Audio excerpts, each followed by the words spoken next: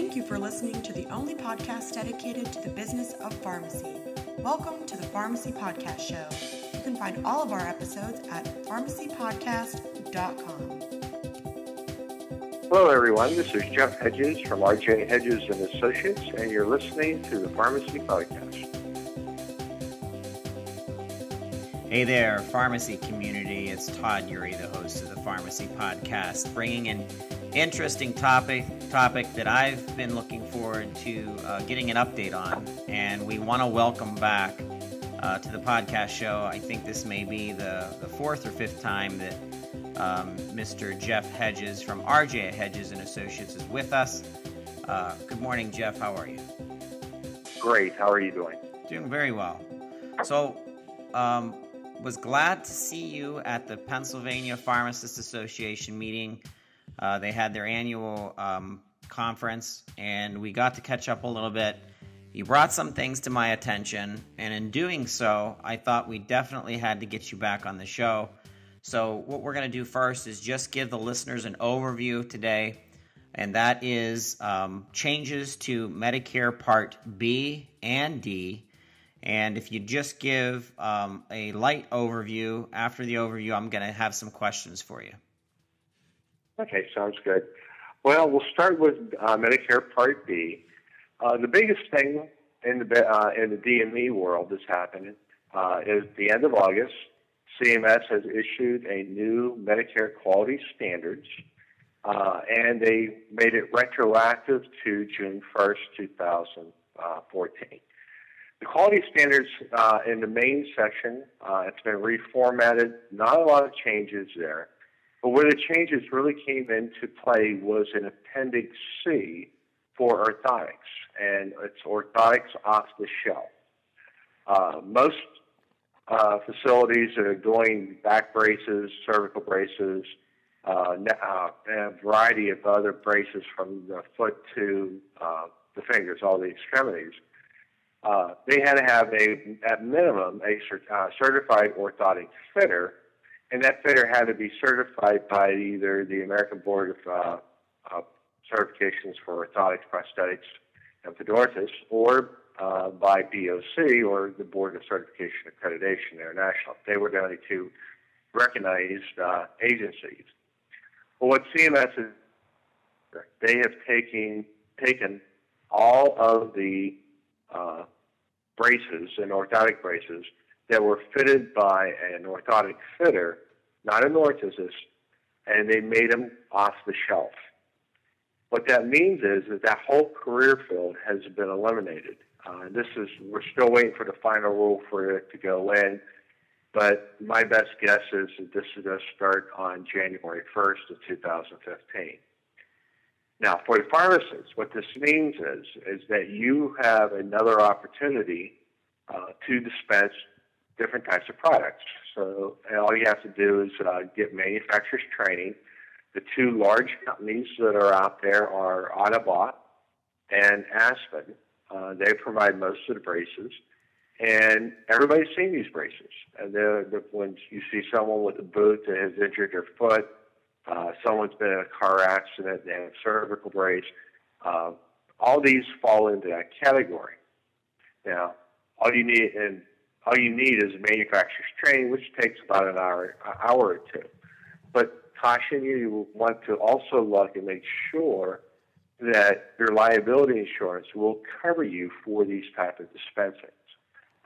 If you're using Pharmacist Mutual insurance, I already know that's in their plans, but as far as all the other ones that are out there, they cover different bits and pieces, so you would need to talk to your insurance agent.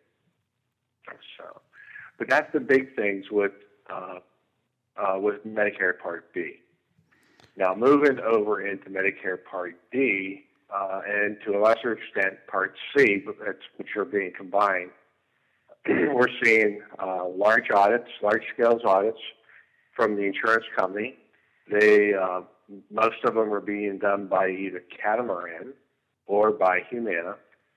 PerformRx and some of the other ones are starting to get on with this, and they're requiring specific policies and procedures to be in place, from return to stock to expired medications, adherence, and medication error reporting, all these types of things that we've never had in the pharmacy industry to write a specific policy and procedure. Now, there's no standard, so as long as you have a policy and procedure, you're in good shape. But most people don't have anything on the pharmacy side. They do if they're doing DME because they're forced to through accreditation, but not on the pharmacy side. As we're moving through that, then we move into medication adherence and synchronization. This is a new program that started earlier this year, and it's probably the most important aspect of pharmacy that's ever happened. For years, pharmacists have been complaining that they want to be considered a healthcare provider. They want to be considered part of the patient's healthcare team, and that they get paid for their contributions to the patient's healthcare. Well, that's what this has done. Everybody's heard about QUIP, MRCSA, Outcomes MTM. These organizations are the monitoring organizations that monitor your scores through QUIP. MRCSA and Outcomes is where you manage your patients for the insurance companies. And you're paid to do all this. For an MTM, for example, you get paid $60. If you're during that MTM, you find an intervention, which would be a pair of diabetic shoes. A patient would need a flu shot, pneumonia, Zostavax. All these are considered interventions. And both you and the prescribing physician both get a $20 fee for that intervention. And physicians are now being graded in the same manner that what pharmacies are right now. So it's forcing the two healthcare providers to work together. And this is built perfectly for independent pharmacists because you already have a relationship and you'll be able to work together for the common good of your patient and raise your EQUIP scores, take care of the patient. And when you do the adherence, you will be able to get at least one more fill per year by doing that. So just by adherence, you're going to increase your dispensing by 1/12 over the course of the year. In addition, synchronization makes you focus on your workload. What happens is that 75% of your workload throughout the month drills down to 12% of your patients. And when you look at it from that point of view, you can then manage your workload, manage your work rather than being reactive, you're being proactive. So when you know that patient's medication is due to be filled on Friday, you actually start working on that on Monday or Tuesday to get that taken care of, depending on when your sync dates are and how you want to set up your synchronization program. So, Jeff, I always wonder why the federal government obviously does what they do, as I'm sure we all in some way think that, and reasons for the federal mandates for accreditation and audits. What are those? What's the reason behind all of this? For Medicare B accreditation, the focus was to eliminate fraudulent providers and get them out of the marketplace, and they have. A lot of folks have been put in jail because of the accreditation process is cut the fraudulent process or forced out of business. On the same token, the fraudulent people are finding new ways to come into the market so they can. But it is facilities that have embraced the accreditation process and work with that.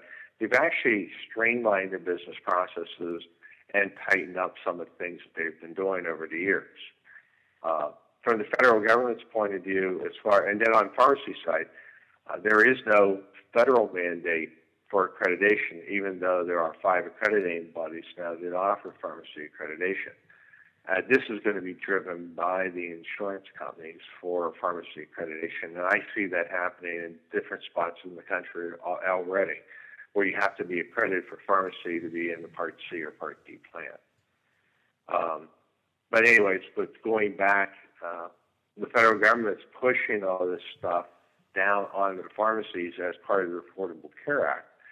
But what happens is that they've researched and found that the patients are not adherent with their medications as prescribed by their physician. The readmission rate back in a hospital soars. When they go onto an adherence program, it just drops off the chart. Everything changes when the patient is adherent. And that's why CMS and Health and Human Services is pushing the money through the insurance companies and then down to the pharmacies to manage the patients and ensure patient adherence. And by doing that, your pharmacies with higher CLIP scores are going to receive higher reimbursements for the same product for people who have lower CLIP scores. And they're also going to receive end-of-year bonus checks from the insurance companies for high scores. And there are several insurance companies now that are making plans to do that in December 2014. Now, I'm cautiously optimistic that they'll do it because, well, everybody has good reason not to trust the insurance companies. But on this case, we just follow the money. And that's how I am so sure that this is going to work. And it's positive for pharmacies if they embrace it. So you mentioned to me, obviously, some stats. Medicare, Medicaid fraud is estimated to be between $500 billion and $750 billion annually. So obviously, there's need for some of this requirements and mandates for accreditation and the auditing that happens. I understand it. It's quite frustrating as a pharmacy owner, obviously. But when I start to kind of drill down through this, why this is kind of happening. Now we get to ensuring that we stay ahead of it. And I like the fact that you mentioned the compliance audits, and these are different from star rating scores, but obviously they're equally important.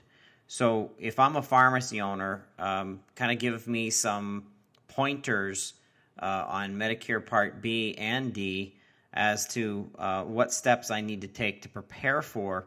You had mentioned January 2015. Okay.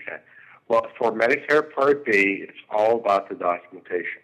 You have to have a valid script. If the physician orders a product that's exceeding the Medicare allowable, you have to get a CMN or a detailed written order certifying that the physician wants this. And this all needs to be accomplished before you bill. And in most cases with pharmacies, when they bill through the pharmacy software, so when they hit the label, they're certifying that they have all the paperwork there. And then you just have to maintain all the paperwork. You got to get all the signatures that you're required and document all the products. And it's not that difficult, but it's detail-oriented, and it's very easy to miss. Say, for example, if you're doing a rental item, you miss the capped rental form. It's very easy to do that. There are ways to streamline things, which we have done for our clients. And there are the old traditional ways where you're getting patients to sign 7 to 10 times for a pair of diabetic shoes or diabetic straps. And that's where we're looking at. It's mainly audits on the from Medicare over on the Part B side. And Medicaid has now been funded to start doing this as well. RAC audits will be starting up again soon. That's when most of these audits occur. Now, when we move over from Part B over to Part C and D, then at that point, everything is being driven by the insurance companies. The insurance companies are coming in and doing their inspections, their audits, and the inspections that they're doing now are different than the traditional audits that they've come in where they pull 50 to 100 prescriptions and they go down through it. They're coming in and looking at your operation. And they're still doing, other departments are still doing those audits where they're going through the patient files. But these audits that Catamaran and Humana are doing, and some of the other ones are starting to do it, are all based off of your operation as a pharmacy. And then we still have the federal government with the Office of Civil Rights doing HIP inspections, They changed if you have a Medicare Part D number, you will see an on-site inspection from a government subcontractor no less than once a year. And then we have the OIG for fraud. So all this stuff is going on simultaneously and in dual tracks.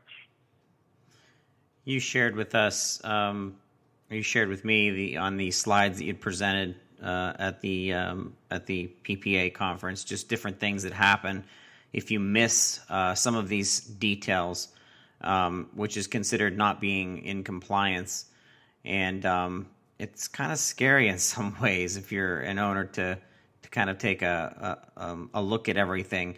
Do you see pharmacy owners starting to assign a very specific member of their team to kind of being the audit preparation person on the team that could possibly take some coaching from you and then implementing these assurances? Yes, you do need to have one key person at the pharmacy. It does not need to be the owner. It does not need to be the pharmacist in charge. It's a key member of the staff that oversees the compliance of the pharmacy, both from a regulatory point of view as well from an insurance enforcement point of view. And then that person delegates and oversees everything that's happening, and then they report back to the owners.